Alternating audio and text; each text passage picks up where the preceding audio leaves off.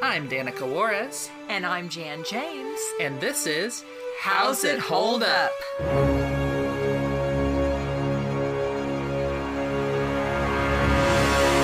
Hi, I'm Danica.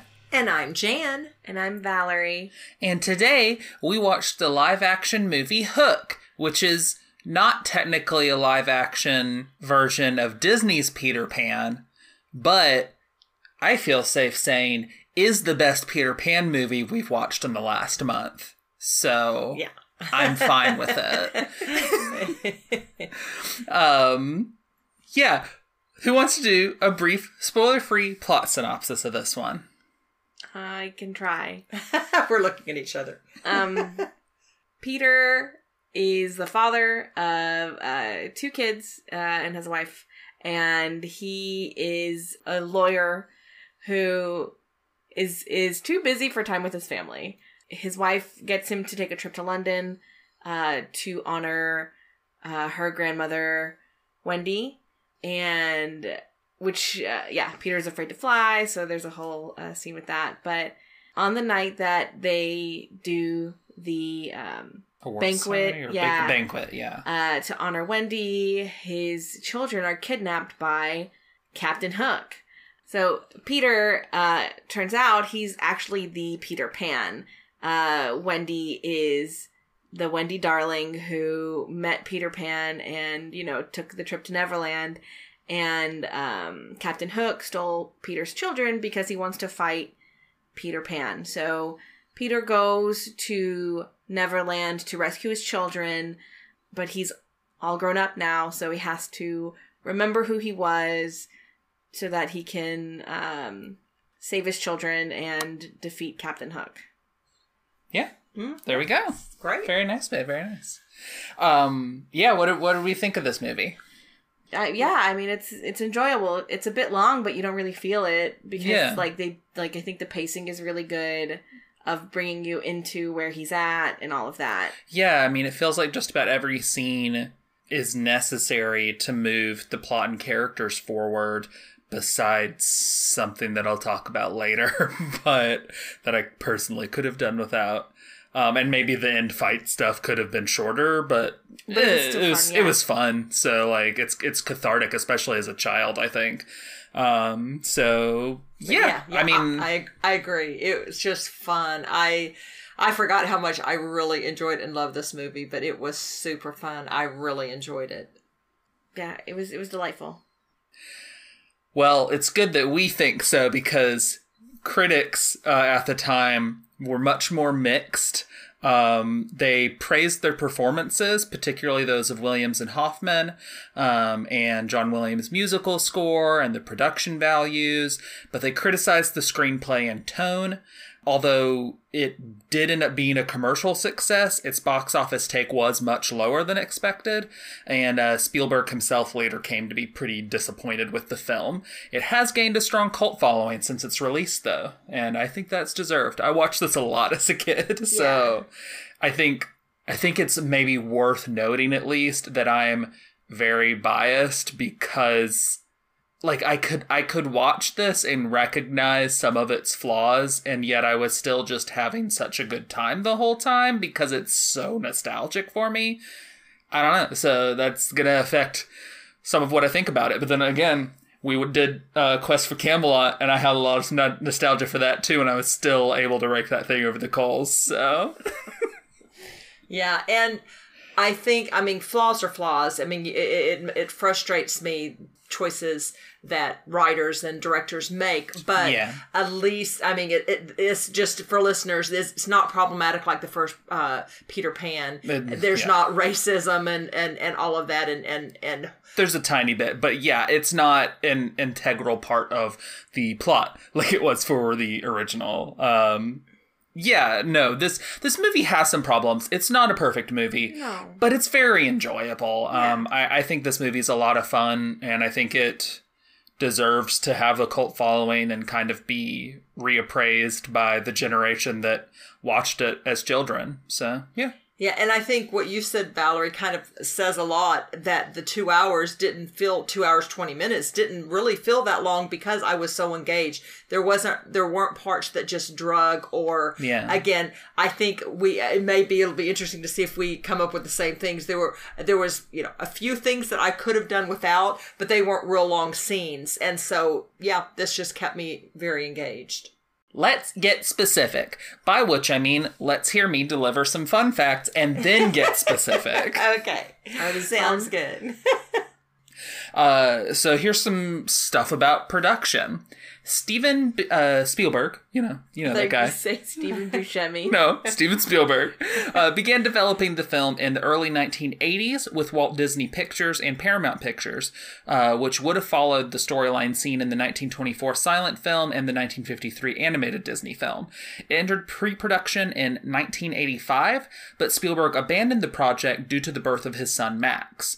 Scriptwriter James Hart continued to develop the script with director Nick Castle and TriStar Pictures before Spielberg decided to direct in 1989. It was shot almost entirely on sound stages at Sony Picture Studios in Culver City, California.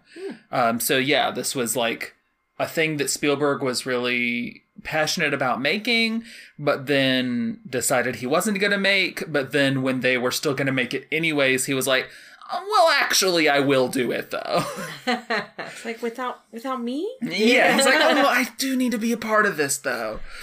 Hart, the who was developing the script, was working on the project with his son Jake when his son Jake showed his family a drawing. We asked Jake what it was, and he said it was a crocodile eating Captain Hook, but that the crocodile really didn't eat him. He got away, Hart reflected. As it happens, I had been trying to crack Peter Pan for years, but I didn't just want to do a remake. So I went, wow, Hook's not dead. The crocodile is. We've all been fooled. In 1986, our family was having dinner, and Jake said, Daddy, did Peter Pan ever grow up? My immediate response was, no, of course not. And Jake said, but what if he did? I realized that Peter did grow up, just like all of us baby boomers who are now in our 40s. I patterned him after several of my friends on Wall Street where the pirates wear three-piece suits and ride in limos. Spielberg's on-set relationship with Julia Roberts was troubled, and he later admitted this in an interview with 60 Minutes. It was an unfortunate time for us to work together. In a 1999 Vanity Fair interview, Roberts said that Spielberg's comments really hurt her feelings. She couldn't believe this person that I knew and trusted was actually hesitating to come to my defense. It was the first time that I felt I had a turncoat in my midst. So yeah, there was some rough feelings between the two of them. In the 90s, especially because of this. I don't have a whole lot of details on that, but that is, I guess, something to keep in mind when thinking about Tinkerbell scenes and acting and all of that. Mm-hmm. I've never liked Julia Roberts as Tinkerbell. Personally, I remember, that's the one part about it. In fact, of all the actors and actresses, I just who I think of Tink, when I, even watching the first two, but little Tinkerbell and her little sassiness and her personality and her, Julie Roberts just didn't portray that for me. And then too, I always wondered about their choice of what she wore and her hair, and she didn't. I like how she looks when she has more of the Tinkerbell that I know from Disney outfit and the short hair. I don't like how she looks outside of that when she's not looking like that. Yeah. Which is also probably just reflective of what I think of those scenes, but we'll get there eventually. I remembered not enjoying her in this role more than I actually didn't enjoy her in it now. Right, me too. Yeah. I know this sounds weird. There were just some parts now. I want to say bothered me for she was a little bit better than what my memory of her, because, and I really like Julia Roberts, as an actress, and I've liked most of her movies. Whether you like her in this character. But I never really had liked her, and I was not looking forward to her being in for this portrayal, but it wasn't as bad as I remembered. Yeah, I think I overall enjoyed her in at least the first half of the movie. I think I definitely prefer the Disney version of Tinkerbell that is both silent and meaner. But I think this version of Tinkerbell overall works pretty well for what this movie wants to do in a way that Disney version of Tinkerbell might not. I don't know. I'm curious about her. Like, yes, she was meaner in the Disney ones, but she was always, it was in the context of dealing with Wendy or Jane. So it's like, oh, well, I guess it would make sense for her to be nicer to Pan. Yeah. In this sense. So, yeah, like, if she were meaner in the story, how would she be meaner? Because she doesn't have... I guess when I say meaner, I don't necessarily even mean that she has to actually be mean, so much as I feel like some of the sharpness of her general personality feels sanded off. I guess so. She just feels really sweet in a way that I don't necessarily think the Disney version is incapable of, but, like, there's more to her than that, and it doesn't necessarily feel like that's the case with this version. Yeah, I wonder if it would have come out... It could have come out more whenever the Lost Boys were not believing in Pan. Yeah. I could see her getting more upset and, like, maybe being meaner and trying to get them to, like, believe her and that it's Peter and stuff. I don't know. So what, real quick, was the friction then between her and Spielberg that people didn't like her portrayal and he didn't know it was on-set stuff? No, it's on-set just stuff. On-set stuff. Yeah. Oh, okay. Yeah. No, it had to do with on-set stuff, nothing with the actual reception of the movie. And, well, okay, when did this come? Well, do you know? In the movie came out in 1991. Okay, where was that as far as some of her heyday, like Pretty Woman and other things like that? I'm not a Julia Roberts stan, Mom. Oh, okay. I don't know when her movies came out. I want to say this is before Pretty Woman, but you can't quote me on that. I'm not for sure. So I just wonder if he thought that she was more... Sure. I just wondered if he thought she was kind of a prima donna or something, or just, too demanding, or I don't know. Yeah, Pretty Woman was 1990. Oh, so this was around the same time. So this would have been in her heyday. Yeah. I mean, meaning like when she was just a big superstar. So I wonder if, I don't know, if he felt like she was too difficult to work with. I don't know, and there are probably places that have more detail, so I don't care to speculate. Yeah. But suffice to say, they weren't on good terms. And whoever's fault that more or less was, it doesn't matter if they weren't on good terms. Yeah. Okay. But yeah, let's talk let's do that getting specific thing. Let's talk some story and some characters maybe. Okay. I will say that I really enjoy, I enjoyed Jack and Maggie, Peter Pan's children. They were just great little actress and actor. They were immediately really compelling. And the whole time I just loved their little acting. I really liked Moira, his wife. She was delightful. And of course I love she had some real good Wendy. Moira had some real good acting at the end that made me feel emotion. I know. It's like, yes. Acting. Yes. I mean, again, she was delightful. I loved, and there's some, I haven't decided on my favorite scene that's at the end, but I just mean, there are some really good scenes in here that's going to be hard to choose, is what I'm saying. But I loved, Dustin, I loved Captain Hook, and I love Smeed. Smee? Why would you say Smeed? I don't know, Smeed. It's Mr. Smee. Spoilers, he left the ship, so he was Smeed then. Smee. But yeah. So just some great characters. Yeah, interestingly, for Hook, there were some other people that were considered before they landed on Dustin Hoffman.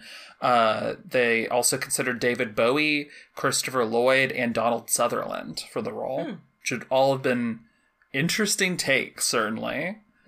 As for Peter, Spielberg actually originally really wanted Tom Hanks to do the role.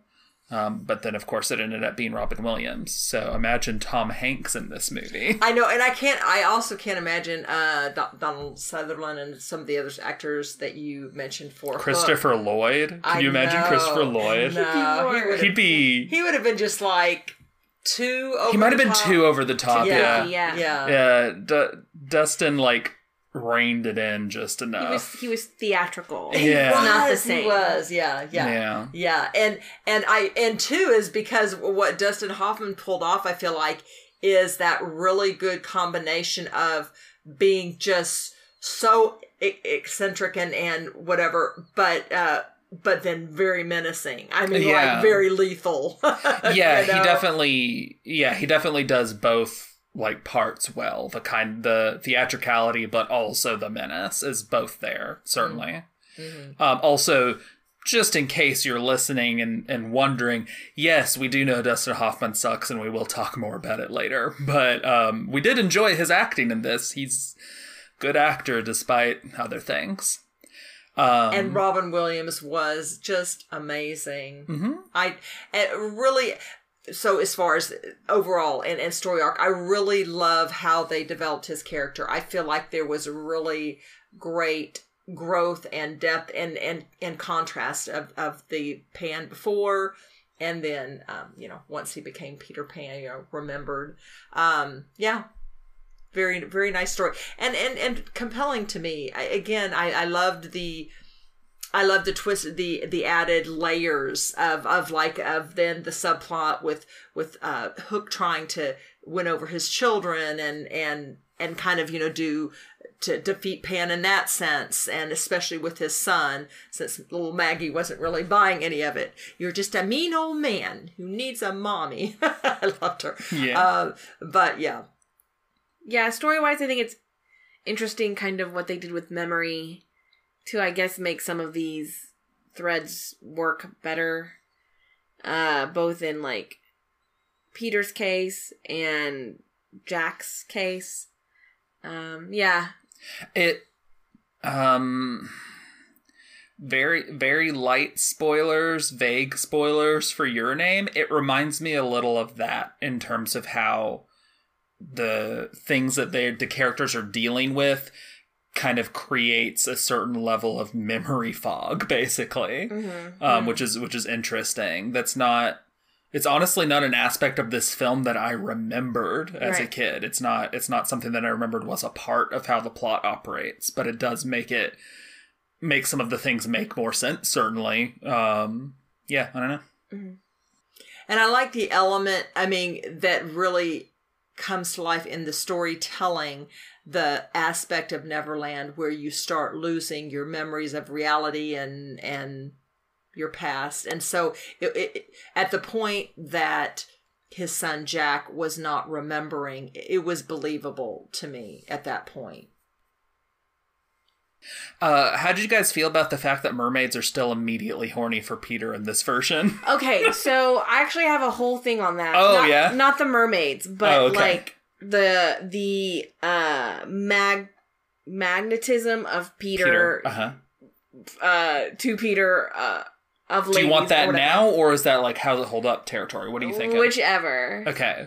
Do you want me to do it now? I want you to do it now. Yeah, I mean, not even the mermaids. In the beginning with Wendy, like there was a little bit of romance, whatever, there. So I can't decide if I like or appreciate that thread that was actually in the original animated movie of like, girls just do that. Or did they say that in the sequel? Regardless, like what happens is girls just do that to Peter. And so it's like Wendy, she had feelings for him. These mermaids are like kiss, air, giving you air, maybe. Yeah, helping you with air, but also making out a little bit. Yeah, I guess if we talk about scenes that could have been shorter, that would be one for me. Yeah, it could have been shorter. It's like 3 kisses that we had to see. Yeah. And I'm like, I just need... The one is fine. I'm like, okay, they're blowing air into his mouth. I'm good. Yeah, and then you just take them away. Like, that's all we need. But regardless, yeah, so there was that.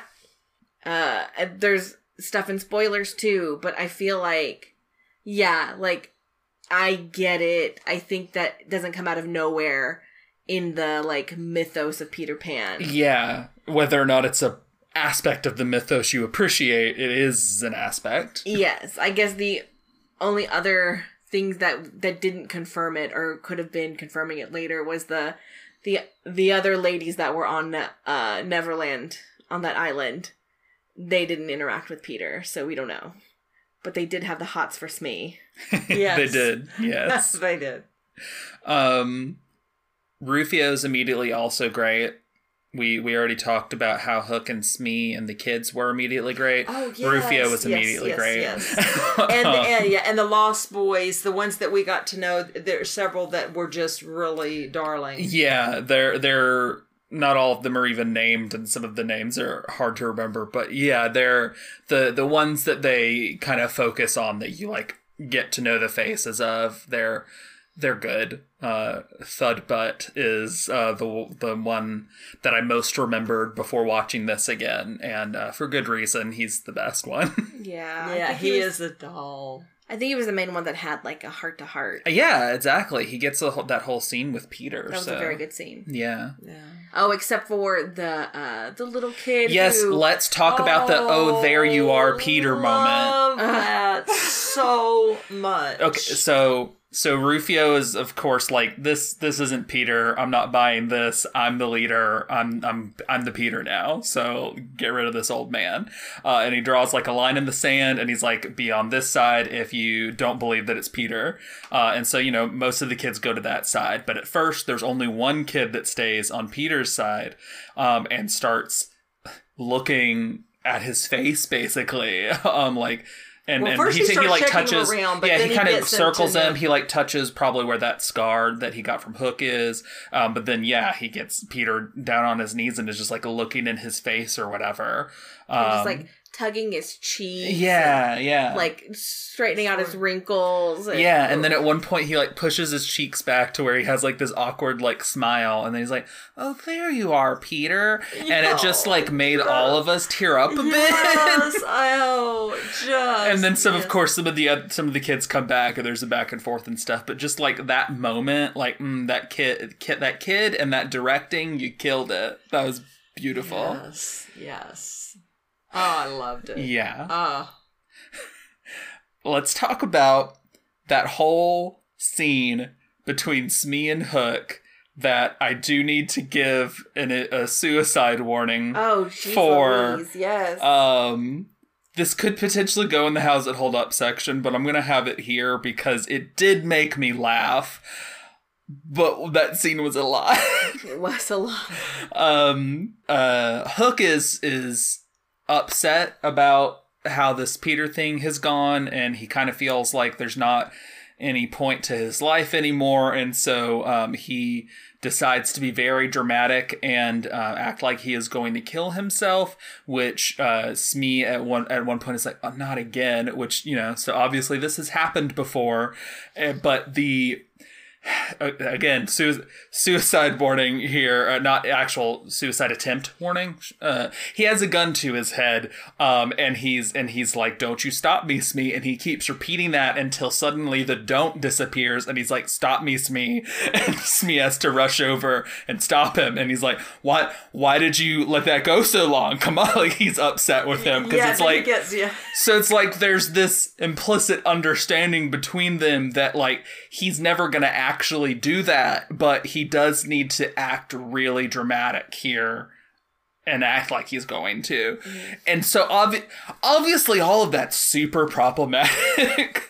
And if that sort of thing seems triggering to you, I'm sorry for you having to listen to me describe it, and also maybe skip that scene. But I did laugh. I did find just like the timing and the acting of that very amusing.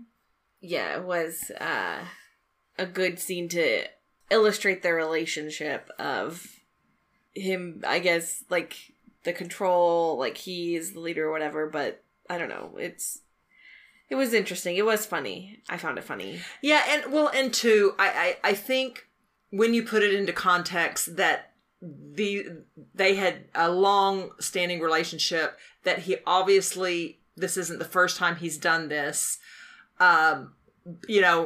it was just, I think that's what made it so funny is, again, that the interactions with him and the timing and the dialogue and how he just went from that, don't you dare stop me, don't you dare stop me, don't you, to stop me, you know, and then, gosh, are you a sadist or something? Why in the world did you waste all, you know, it just... Which this might also be a good time to talk about the very good chemistry that Bob Hoskins and Daniel Hoffman have with these two characters.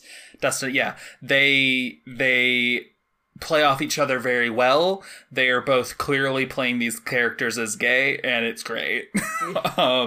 You know, certainly that could be problematic too. Probably, you know, gay villains and stuff, and combined with the suicide thing. But they are a lot of fun to watch. And I genuinely feel like Bob Hoskins is having such a good time. It feels like he's constantly just really having a great time hamming it up. For sure. The baseball scene was one of the best times to see him just it was so funny. Would I have recognized him from anything else? Yes. Bob Hoskins? He's been in a lot of things. The other things that come to mind for me are Who Framed Roger Rabbit. Oh my gosh, the lead guy in oh my gosh, and one of the Mario Brothers in the Super Mario Brothers movie. Okay, no, I didn't see that. That should be top 2. Top 2. I guess 3. Yeah, this is in the top 3 Bob Hoskins movies. The third one being, of course, Super Mario Brothers. Those are the ones that I've seen him in. But he's been in a lot of stuff. I know. Yeah, and I would also say that whole scene, what was delightful to me about it is not only did Captain Hook have an incredible ship and cabin, all of the elaborate things in there, but just like the timing and how in sync Smee and Hook are with their routines. In the first movie with was one of my favorite scenes with the shaving scene, before the crocodile comes up after the crocodile came and he's trying to calm him down and giving him a shave and stuff. And he's like, doing the towel and doing all these different things, putting him back in the chair. Well, in a similar way, after the fake suicide attempt, he gets him, they do the thing around each other where he unwraps, I guess his takes off his coat or whatever, gets him in a chair, gets his shoes off, and opens up this elaborate cupboard with all these same shoes, but then gets him, I don't remember if it was a drink or whatever, but they're just in such perfect sync with each other. It was just really a neat, fun. Yeah, and I think it's worth mentioning that compared to the Disney version, I would say both of these characters are a bit sharper here. Not like necessarily that they're smart, but like sharper edged. Hook is I think he plays into the menacing even more than the Disney version, the original Disney version, rather than the sequel.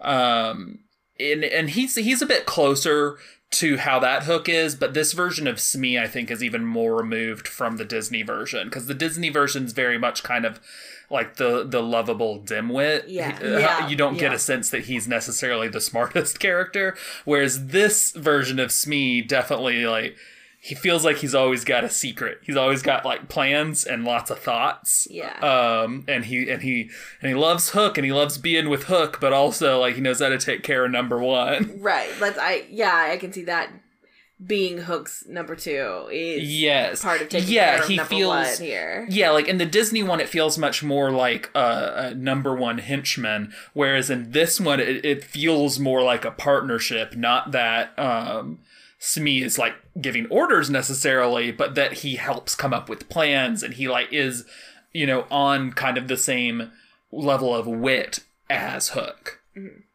Yeah.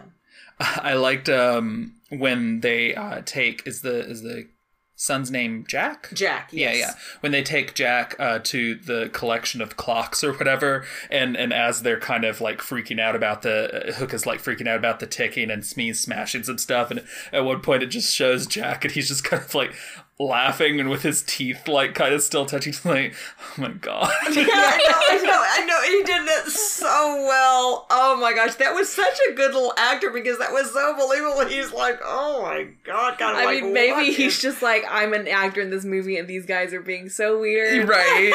That could be It genuine. felt, it felt like know. it could have been. In either way, great job. It was great. It was great. Again, the girl that played Maggie, the daughter, she's just so flippin' cute.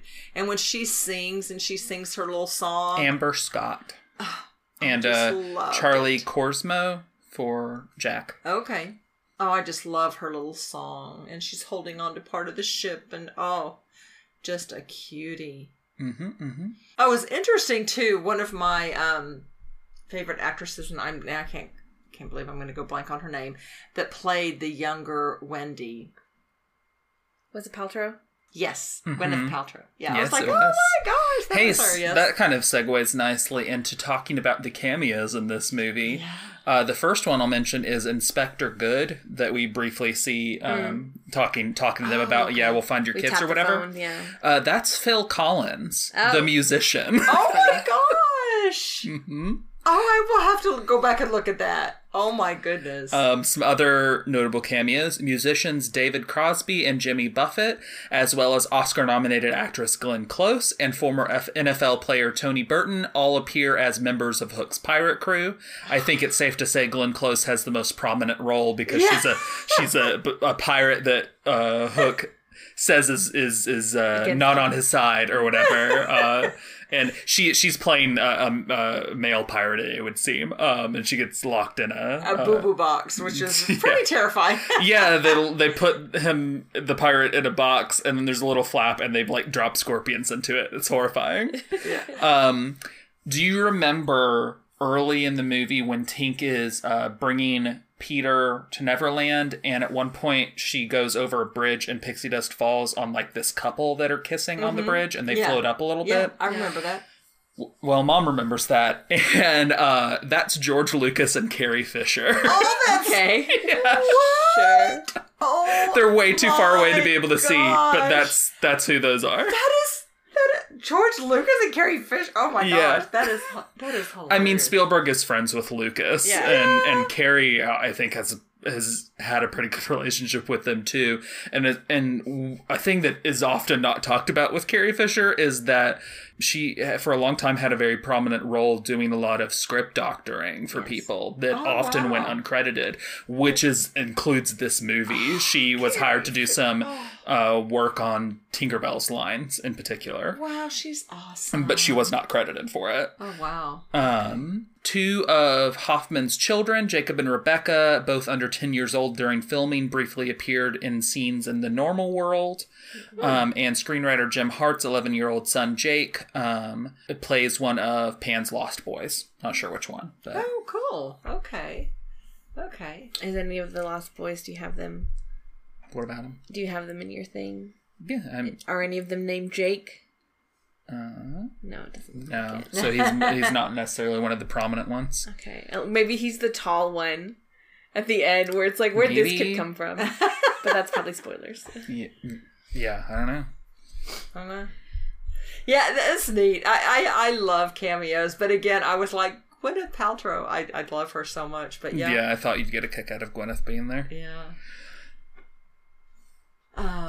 Yeah, is there anything else with non-spoiler story, characters, acting in general that we want to discuss? That banquet scene was really lovely.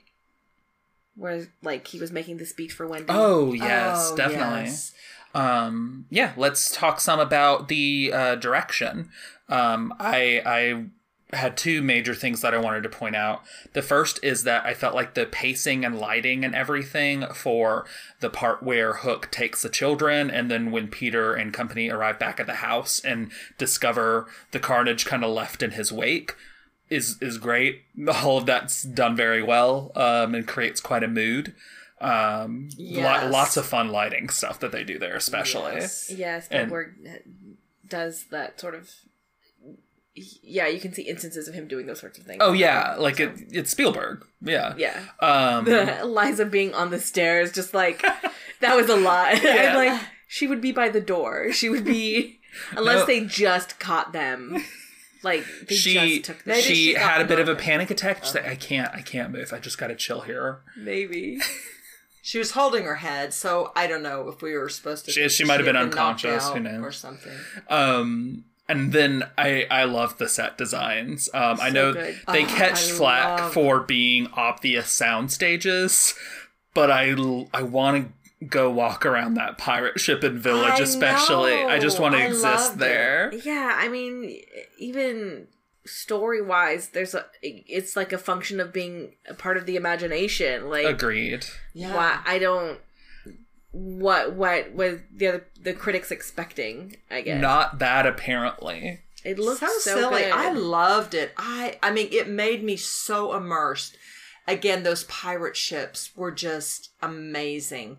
And I think, okay, sorry, I'm like, what did I just most recently read or see that had an elaborate, like, put together pirate ships? But it was Dimension 20. Sorry, but there's already anyway. There's that part. But just how they were, like, there was the main big Captain Hook's pirate ship, but then there is like you said, a village or made out of pirate ships, that were all kind of almost combined. It was great. I want to go there. I know, I'm sure it's not there anymore. Sure, it's long gone, but yeah. And then interesting take on where the Lost Boys were and their whole thing with the tracks, and they'd zoom around on kind of on their tracks. But it was almost like a skateboarding pit, some parts of it, and then it had different parts that were winter and rainforest almost, and when they would do the pullback of the island, just beautiful. And then when the actual room, the Darling room and the house,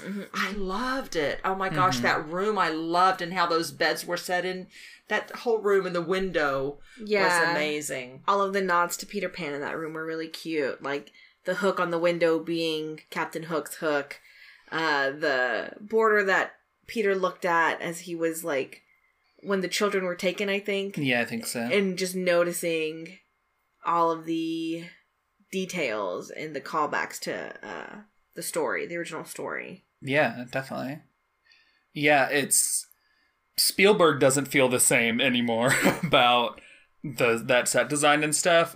Since the release of the film, he's admitted in interviews that he wasn't proud of the film and was disappointed with its final result.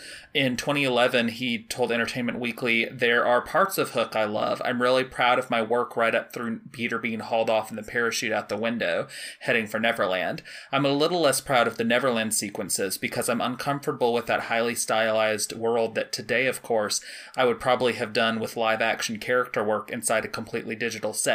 But we didn't have the technology to do it then, and my imagination only went as far as building physical sets and trying to paint trees blue and red." And I disagree, Steven. I do too. In a digital set, we'd make it look like Avatar or something. Now look, I will defend the Star Wars prequels to the death, but I don't want this movie to look like that. For me, a lot of people just generally hate the digital sets and the prequels. For me, they work on the level that it kind of separates this reality from the original trilogy reality and like makes it this kind of more sleek digital world. But anyways, I don't want that. I like that there's a physical set that Robin Williams can run around on. Yeah.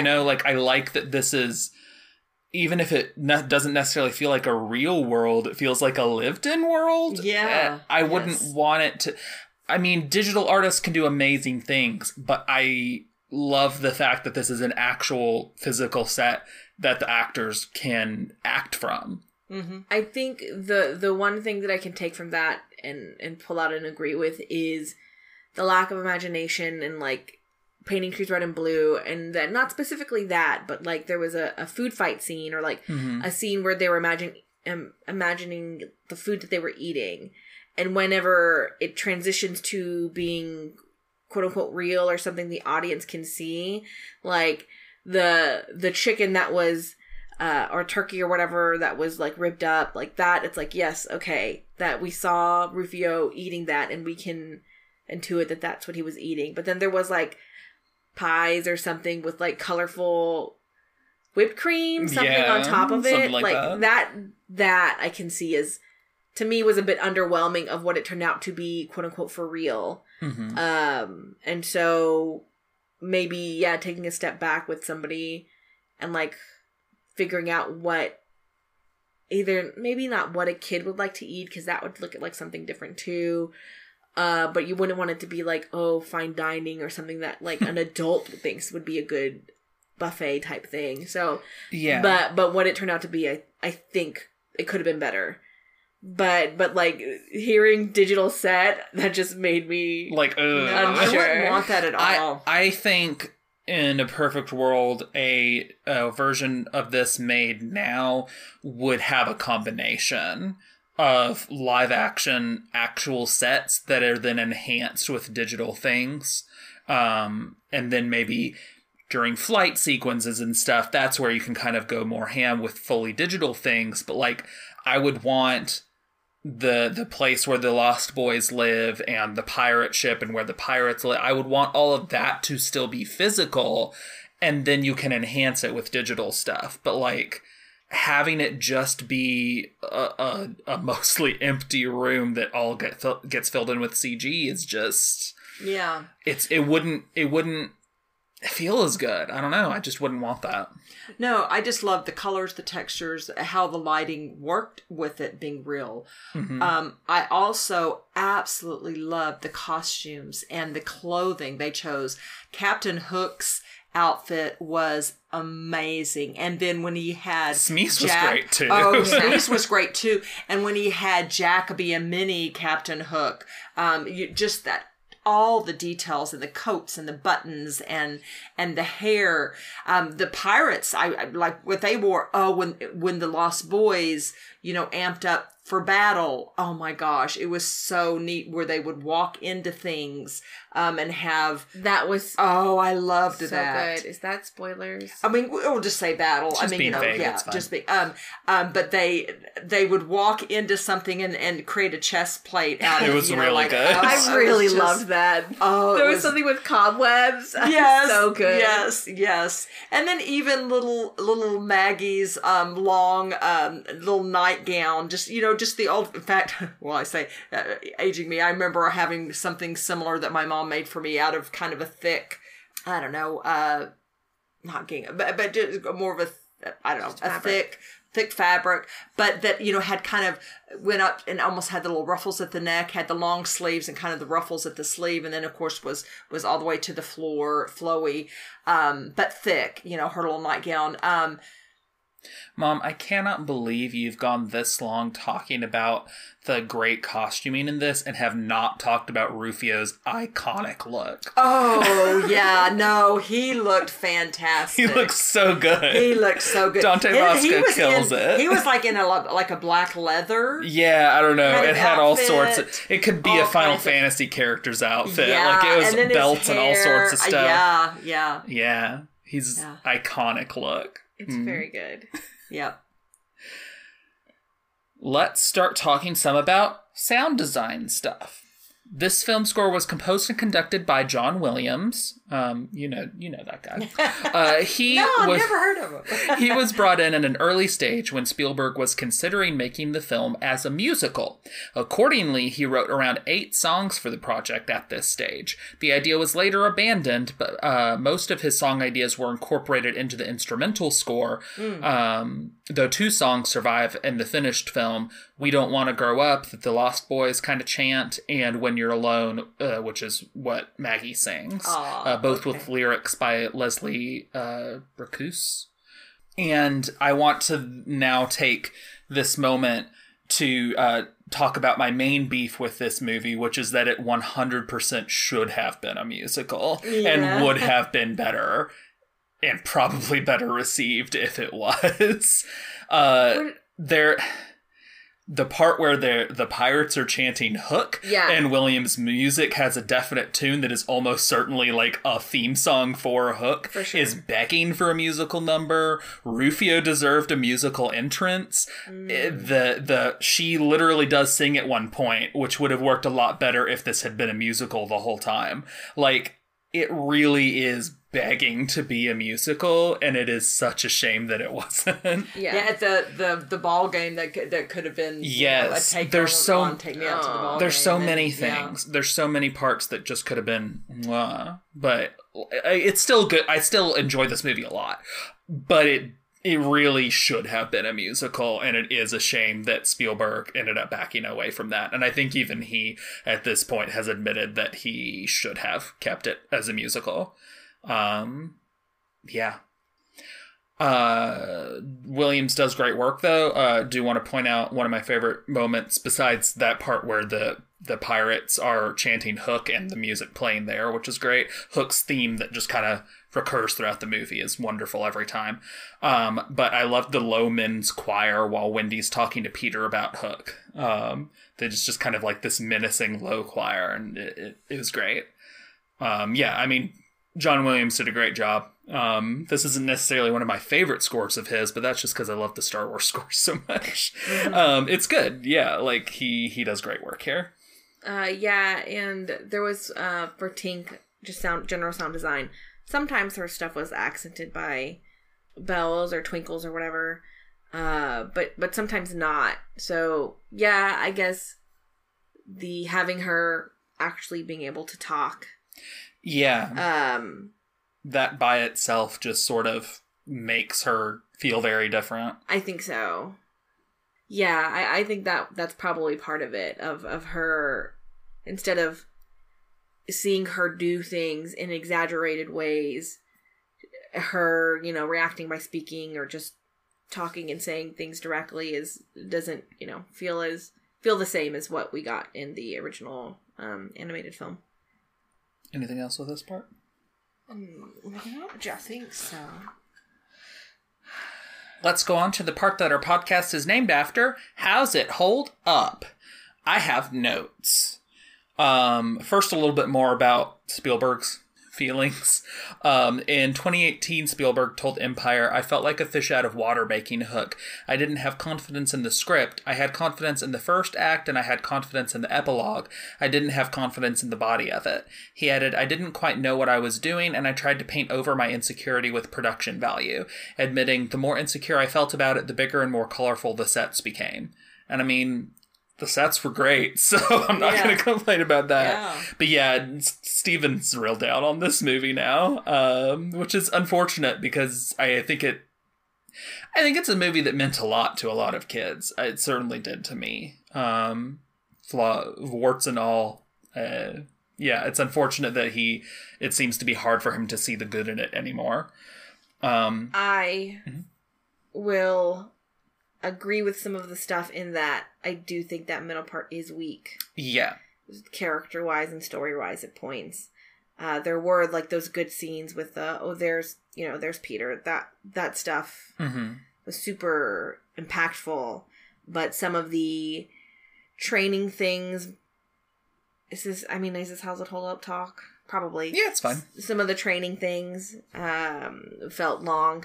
Some of the kind of the back and forth with like the memory thing that I talked about before, it seemed like things were kind of waffling character-wise sometimes, where a character would feel a way at one point, then switch to another way, but then in the next scene, it kind of tilted more back towards the first state.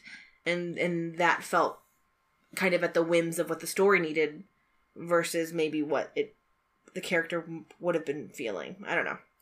So, yeah, I guess I can agree with a little bit of that. Sure. This isn't necessarily how's it hold up. I don't know where else to put this because I didn't do it earlier. While in an interview with Collider Games in 2020, Dante Bosco revealed that he is working on an animated prequel series about his character Rufio. That sounds dope. Looking forward to that. Let's talk about Dustin Hoffman. In 2017, 7 women accused Hoffman of sexual misconduct. A woman who was 17 at the time alleged that, while working as an intern on a TV production of Death of a Salesman, Hoffman made inappropriate jokes and comments around her and asked her to give him foot massages. Hoffman released an apology to the 17-year-old intern who alleged harassment, but denied wrongdoing, saying, "I have the utmost respect for women and feel terrible that anything I might have done could have put her in an uncomfortable situation." Continuing, "I am sorry, it is not reflective of who I am." Online magazine Slate reported in 2017 that Meryl Streep had said that Hoffman groped her breast on their first meeting. However, a representative for Meryl Streep responded to Slate saying it was not an accurate rendering of their 1979 meeting. Streep's representative stated there was an offense, and it is something for which Dustin apologized, and Meryl accepted that. Streep has also referred to an incident when Hoffman slapped her rather than pantomiming a slap while filming a scene in Kramer vs. Kramer. In 2017, comedian John Oliver unexpectedly questioned Hoffman about the allegations during the 20th anniversary screening of Wag the Dog at the 92nd Street Y. "It's not reflective of who I am. It's that kind of response to this stuff that pisses me off," Oliver said. "Do you understand how that feels like a dismissal?" Hoffman said that he felt blindsided by the line of questioning, remarking, "You've made the case better than anyone else can. I'm guilty. Because someone has alleged something, I'm guilty. You push a button, it's all over the world. I'm a predator. I'm this and that, and it's not true." Huffman has not publicly responded to the other 6 allegations. So yeah, that's Dustin Hoffman. He kind of sucks, but that's just not indicative of who he is as a person or whatever. Yeah, so that is something to temper the appreciation of his acting in this movie. He did a good job. He does suck as a person. Some other things, they definitely do keep using not the word Native American, don't they? Like, several times in the movie. They just use a certain other word that I bleeped it when Mom said in our Peter Pan episode that I've been editing. Yeah, they say that a couple times. Native Americans never actually show up in the film. They clearly didn't want to actually touch that, but still felt comfortable enough for referencing them. Yeah, even in one of the game montages, like the kids are wearing feathers and things like that. Yeah, so the influence is there, for sure. There's a lot of fat phobia too in here, especially during the training montage. They keep talking about how fat he is and stuff, and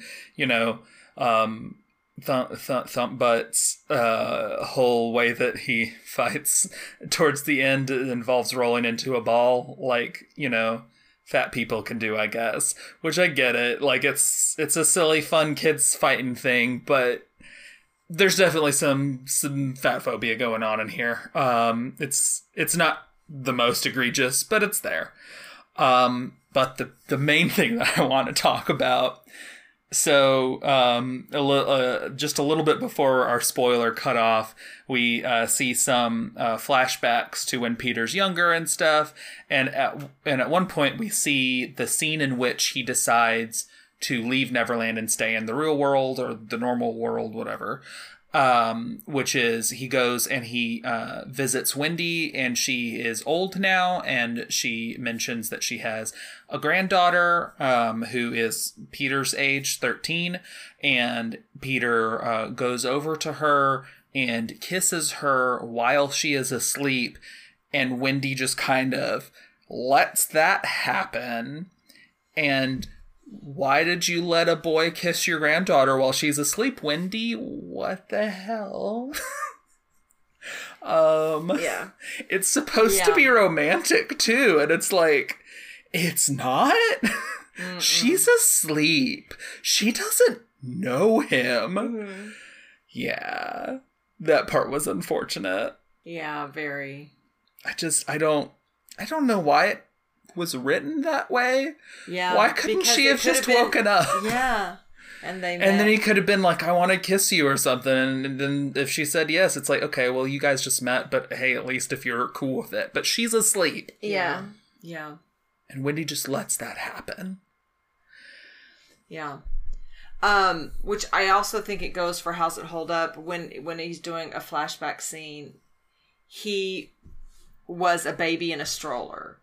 And it was, you're going to laugh, but no, this is... No, I'm going to bury my face in my hands like I just did. Yeah, this is like, does not hold up because not only was he in this big stroller, but this is what I don't... Sorry.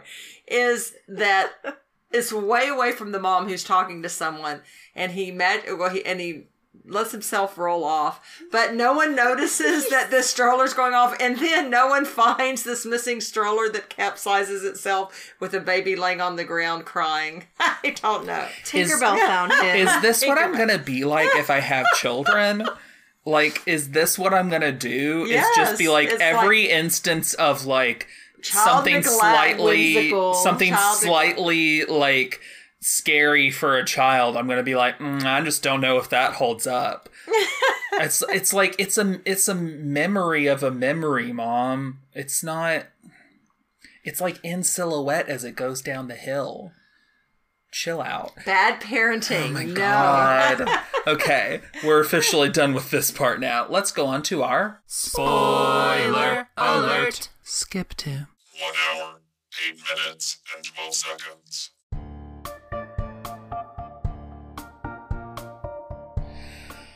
Okay, it's time to talk about it. It's time to talk about the thing that I just could have done if it was just not a part of this movie. Would have been great. Tink grows big and she kisses Peter. And I remembered that part as a kid and feeling like it was weird and not really enjoying it. And guess what? I still feel that way.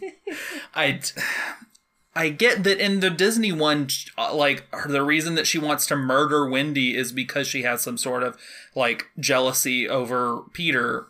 So, like, it's not unfounded for her to have feelings with him. For him, that's not the problem.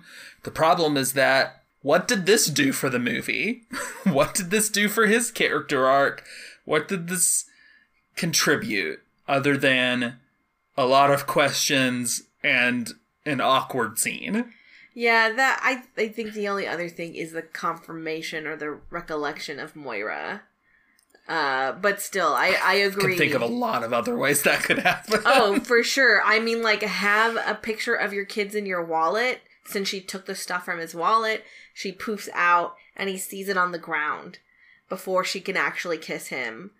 Or, not even have that. But yeah. I agreed and kind of falling back to the ladies just do that around Peter thing of like, yes, like even she obviously wants to kiss him and like her wish was to, I guess, be big enough to do that, or I don't know. Why did she where did wishes come into this? I don't know. She's just suddenly like, this was my dearest wish to be big or whatever. So that and I don't know where did that come from? Yeah. Where did the wishes thing come from? And then she's just suddenly big for some reason. And she kisses him, and he's like, oh, wait, I have a wife. And I'm like, yeah, I know. That's part of why this whole scene has been very awkward for me to watch. Yeah. I don't get it. It doesn't feel like it contributes anything. No, and at the end, he does kiss his wife. And I think, to me, there might have been an intention of contrasting it where, like, Tinkerbell and Peter kiss, and he doesn't, like, do much. Or whatever, but like he kisses his wife and there's like a big old hug and all of that, but it's like still I don't really. And do you also like when he's back in the real world or whatever, like Tinkerbell has like a teary farewell that's like clearly she still loves him or whatever, and I'm like, I just don't care. Yeah. Like if she was just sad because she doesn't feel like she's ever gonna see him again, I could try to buy into that emotion, but I don't buy into their like a romance thing, an unrequited thing. I just don't. Like, it's because nothing. There's been like supposedly like a 30+ year gap. She's known him since he was a little baby child. Yeah. Yeah. And Well, I'm not going to be like, oh, she's such a creeper. She's like a fairy or whatever. It's magic rules, whatever. That's not my issue. My issue is that I don't care about this. And it feels like it comes out of nowhere. It doesn't, like, you could maybe read into looks and stuff and like the fact that she cares so much about him. But like, there's not a lot that leads up to this happening. And it doesn't feel like it contributes. Yeah, he just gets to the house and she's in this dress with this hair and all of that. Yeah. And it's also, to me, a little bit contradictory for her character because, okay, right before that, when he completely transforms into Pan, then the Neverland magic, kind of a forgetting kind of comes in because he starts kind of acting childlike. And she reminds him before that, you know, you're here to save your kids. And he's like, I have kids. And so, and then at the point then after that where he goes, you know, to the house and she's all dressed up and he's like, oh, you look pretty. He's still acting very childlike and not quite remembering everything. And so she also then reminds him again of his children. And, you know, and that's when she kisses him. And then he's like, no, Moira, you know, then remembers his wife. So I buy the playing into kind of the Neverland forgetting, but, you know, then I'm supposed to believe that she's carried this torch for him for 30 something years. And again, it was just very awkward. It just, to me, almost her growing big and wanting to kiss him, to me, was almost as creepy as him kissing Moira as a sleeping young girl, you know, without, you know what I mean? Without that. It wasn't for me, but I also don't blame, like, it makes sense to me that you would feel that. I was just, like, off put by the whole thing from the get. Like, I can understand a reading of it as creepy, but it doesn't feel creepy to me. It just feels stupid and, like, pointless. And, like, why is this happening? For me. Yeah, but I understand why it would feel. Well, and I would say creepy isn't quite the word. I guess pushing yourself on someone, I guess, is why. Sure. It was the reason it was so uncomfortable to me is, you know, clearly this is a man that you know, loves his children. You don't know about it, whatever his wife, but you're pushing me because, you know, you're pushing yourself. What, he's supposed to stay in Neverland now with you for the, you know, it just doesn't make sense. There's too many kisses of either dubious or non-existent consent. And that's just uncomfortable for everyone. Why is it like that? Yeah, not well written there. Maggie just kind of disappears after a certain point in the movie, huh? She just is kind of gone until she needs to be damseled and rescued. Like, she gets taken out of the scene by Hook, and then a little bit later she sings a song, and then you just do not see her again until it is time for her dad to rescue her. And I feel like that's unfortunate. I know, because she's such a good little actress. I guess they didn't have... Yeah, I guess they just wanted to focus so much on the Jack and converting Jack storyline that they just had her tucked away in the ship. One of my notes here is just Rufio and then a sad face. Yeah, they did him dirty. Yeah. I think that would be another thing that I would have wanted to see more in the Neverland stuff is more characterization for Rufio. Yeah. Especially for his ending line, which is not for him, it was for Jack.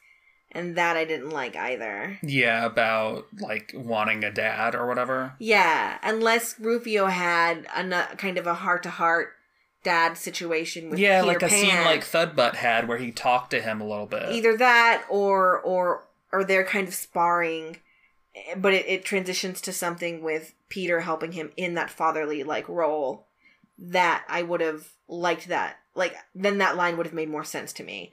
But for him to say that at the end as his last words didn't make sense to me. Yeah. I mean, it feels like the point at which he, like, kneels and hands him the sword, like, around there, you really need to give him another scene to really justify that being his end. Yes. Oh, but we forgot to talk about the time when Rufio tried to start a chant for himself. No, that was so embarrassing for him. Yeah. Oh, and I forgot to point out, or it came to me when we were talking of, like, Peter had his tights, and then Rufio had his tights. Like, he still had his cool outfit, but he still had red tights under it. Yeah. That's very funny to me. Yeah. I've always hated how Hook cuts Peter's arm with his hook. It makes me go, ugh. It makes me go, ugh. And especially did when I was a kid. Oh, I'm sorry. Yeah. I did love when his son was like, bad form. Yeah, that was funny. Yeah. I feel like the crocodile falling on Hook there at the end was just so iconic for young me. I was like, every time it was starting to happen, I was amped for it. I was like, oh, the big crocodile, he's gonna fall down and eat him. I just like seeing the actor It jump was into his really good. body. It probably wasn't Hoffman at that point. It was probably a stunt actor. Yeah, he's like, I gotta get it. Like, this can really He's like, hurt. I've got to try to look like I'm trying to get away while also actually making sure I go directly in that mouth and don't get hurt by this thing. Yeah, that was a really cool crocodile, and It just a was. really good, neat idea. And then, yeah, it couldn't have been a better ending with Hook was just gone, like he had disappeared. He was just like, Yeah.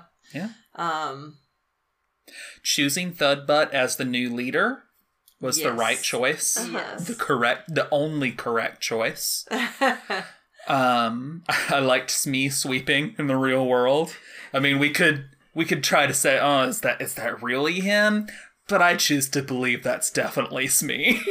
Because, like, the last time we see him, he's stuffed a bunch of gold and stuff in his pants, and he's hauling it out of there. He doesn't stick around to see how the duel between Peter and Hook goes. He leaves. How does he get out of there?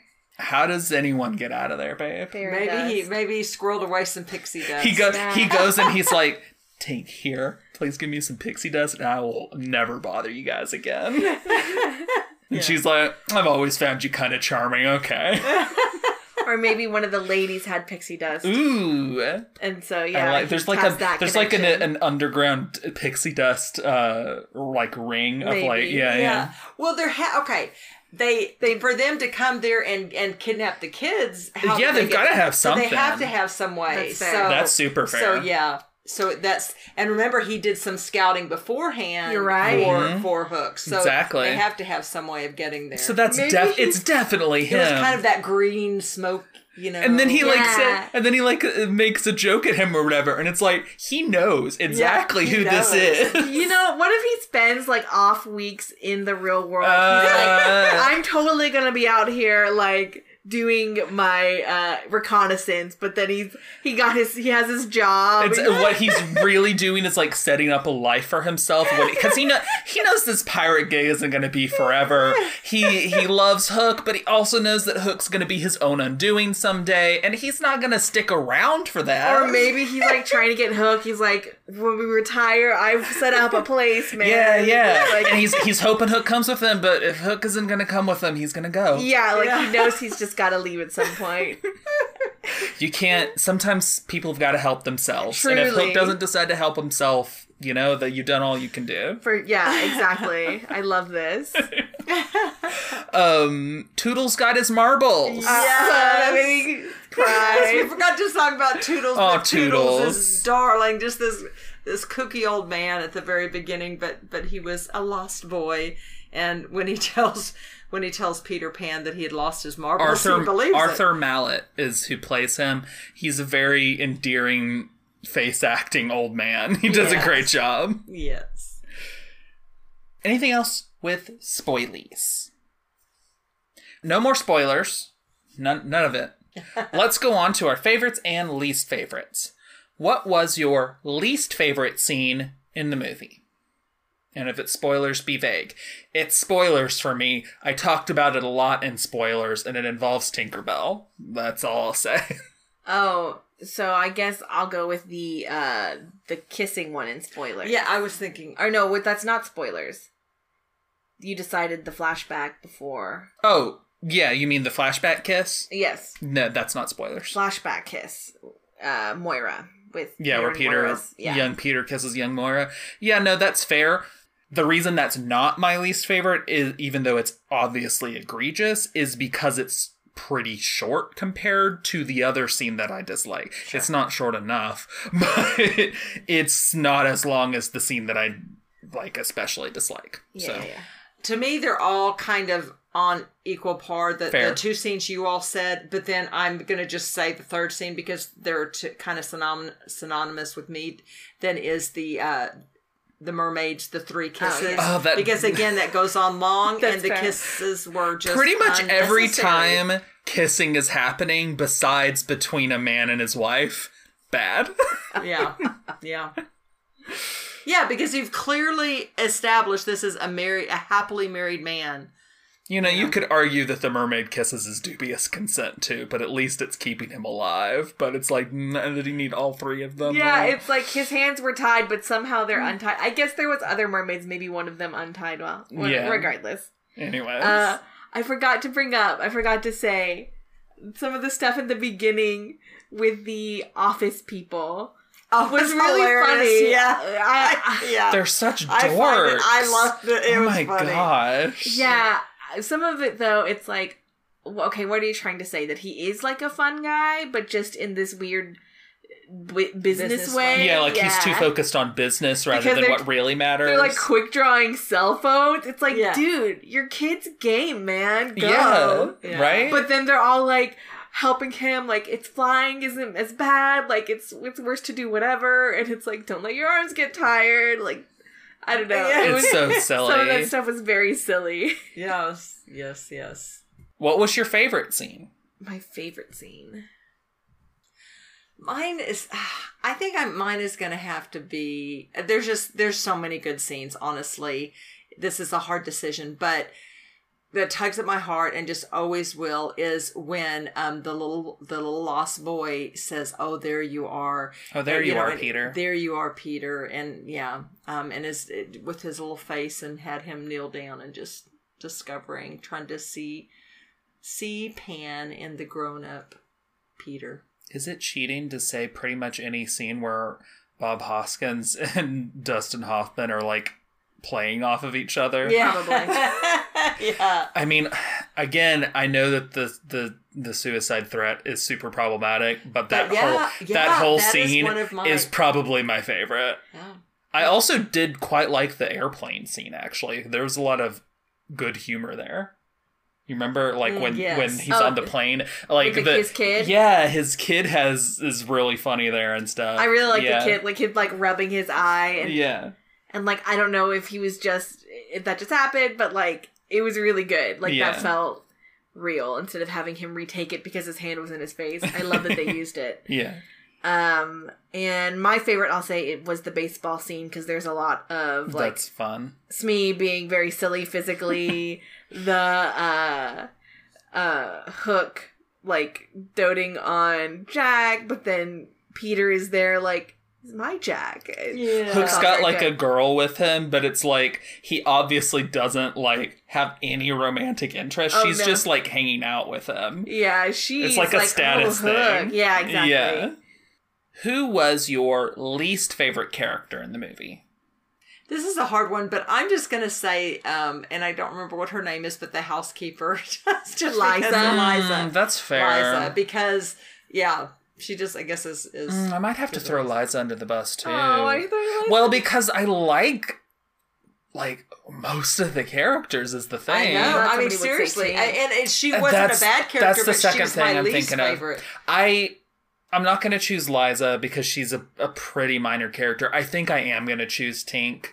Because I think overall Tinkerbell isn't what I want, and I was okay with her for most of the movie, but she is also in the scene I hate the most in this movie, and like the plot thread that I hate the most in this movie. But I'm so glad you said that. I'm jumping ship because I just totally, this is how much I don't like Julia Roberts in the role. I totally forgot about her as a character. I mean, I forgot about Tink because I think of the other seriously, when I think about this movie, I just almost kind of blank out Tink. I remember Tink specifically because I remember the scene I don't like. And it's a shame because, like, she does a lot of the plot moving. She does. Like, bringing Pan, brokering the deal to, like, give him a chance to remember who he is. And I don't think it's, like, because she acts it poorly or anything. Like, I think she's doing a good job with what she's given. I think it's what she's given that is the problem. Yeah, agree. Because otherwise, kind of the way they do it, they have a lot of cut shots to her because she's, supposed to be tiny. So instead of having her interact... She's just, like, smiling somewhere. Yeah. At the antics that are happening. Yeah. I guess I'll have to agree because... a lot of other characters are they just function much better in the story. And again, like, she does a lot of plot moving, but on the other character moments, she isn't there, or the character moments she is there, like, we don't really like it that much. Yeah. Yeah, part of the problem is just the disappointment of wanting it to be better and more than it is. Who is your favorite character? Now, Hook is very high up there, even though Dustin Hoffman's a creep.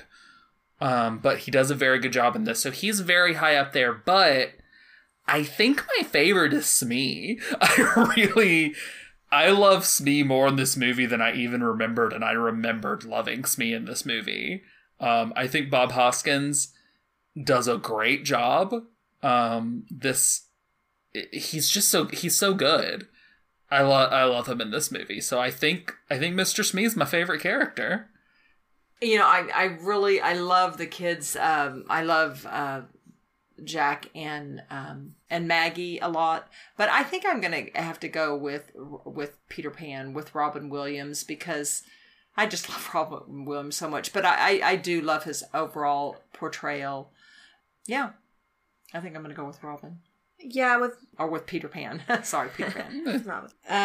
Yeah, it was interesting seeing Robin Williams acting throughout the movie. In the beginning, him being, serious businessman, but then whenever he meets Tink, you start to see more of like Robin Williams acting that he is known for, his cadence and his physicality that he wasn't doing before, that I guess he didn't have a chance to. And I think that kind of brings a little extra to character-wise of like it being in there, but he's too restrained to tap into it. So, yeah, I guess I'll go with Peter Pan as well. Being able to see that and his physicality with the Lost Boys, of him being, like, going in between those two guys skating and like, running out. And, yeah, he was very fun. A very fun actor, and the character was very good. What character would Tim Curry have played if he were in the movie? I mean... Hook. Yeah. Obviously. Get Dustin Hoffman out of there. Tim could be a great, in pretty much any of the pirates, but like obviously he could be great as Hook. I think he could be a very good Hook. If you want like cameo, maybe he could take one of the police guy or something. You don't want to waste Tim Curry though. It's true. Let's go on to our overall consensus and what we would rate it. I think it's safe to say that we all recommend this movie, right? Yes. Yeah. Rating, I guess I'll go with a 4. Yeah, I'm going to say 4. Expanding, or you're like, no, I'm good? I mean, like, it was a really enjoyable movie. Some problematic elements. Just all that kissing that don't need to be there. Yeah. Which I get it. It's like kiss, thimble, and you're playing with that. That's a part of the story, but still, like, I think that was a focus that didn't need to be there. Like, agreed. You could still have that reference and make things impactful, like relating to that, but the way they did it, I didn't like. Yeah, I'll go 4. What about you? I know. Yeah. I'm talking to her. I want to know what she is. We always have to do it first, and then she comes in. Sometimes it's like out of left field. Yeah. Or just like. I know. That's interesting. It's my privilege. It feels like, oh, were we correct? Whenever she says it, I'm just like, oh, I'm gonna go with this. That's not what it is. I know it's not what it is, but sometimes it feels that way. I'm like, oh darn, it was too high. Yeah. It's so funny. Well, it's interesting you say 4, because I was going to say 3.75 because it would have been a 4, but because of some of the problematic elements. And then you said 4, and I'm like, oh, is that too low? But I think I'm gonna be strong. I'm gonna stick to my guns and say 3.75. Again, because it would be a 4 or even a 4.25 movie for me, because if it weren't for some of the problems with, again, just some scenes that don't need to be in there. But I'm not going to knock it down tons. So, yeah, 3.75, and I would definitely recommend it. Really enjoyable film. Yeah, pretty much what Mom said. I agree. 3.75, it would be a 4 without some of the issues that I feel like bog it down. Not necessarily the issues that critics apparently think bog it down, but the ones that I think bog it down. Sure. It would be a 4. So yeah, a 3.75. I definitely recommend it. I think, I mean, this is my favorite Peter Pan movie I've ever seen. Yes, definitely. I'm not saying better ones aren't out there, but I haven't seen them. I think this is certainly better than Disney's takes. We'll see when their new one comes out, Peter and Wendy. But yeah, I like Hook a lot. I definitely recommend it. Yes. Thank you all for listening. Next time, we will be watching another movie with pirates sailing on the 7 seas, but animated, and from DreamWorks. Ooh, okay. All right. Alrighty. So until next time, thank you so much for listening. Thank you so much. Love you all. Bye. Bye. This has been How's It Hold Up with Danica Juarez and Jan James. You can find our podcast on Twitter at How's It Hold Up Pod. That's with each word capitalized and no apostrophe. Also, if you'd like to support us, we have a Patreon. You can find us at patreon.com/user?U=2790566. Every little bit helps, and even with a minimum pledge, you get access to things you won't hear in our main podcast feed. Check it out for more info. The 2 pieces of music used in this episode were created by Kevin MacLeod. You can find both The Curtain Rises and Cool Cats at incompetech.com. That's INCOMPETECH.com. Both songs were licensed under Creative Commons by Attribution 3.0. More info on that can be found at http://creativecommons.org/licenses/by/3.0. Thanks for listening.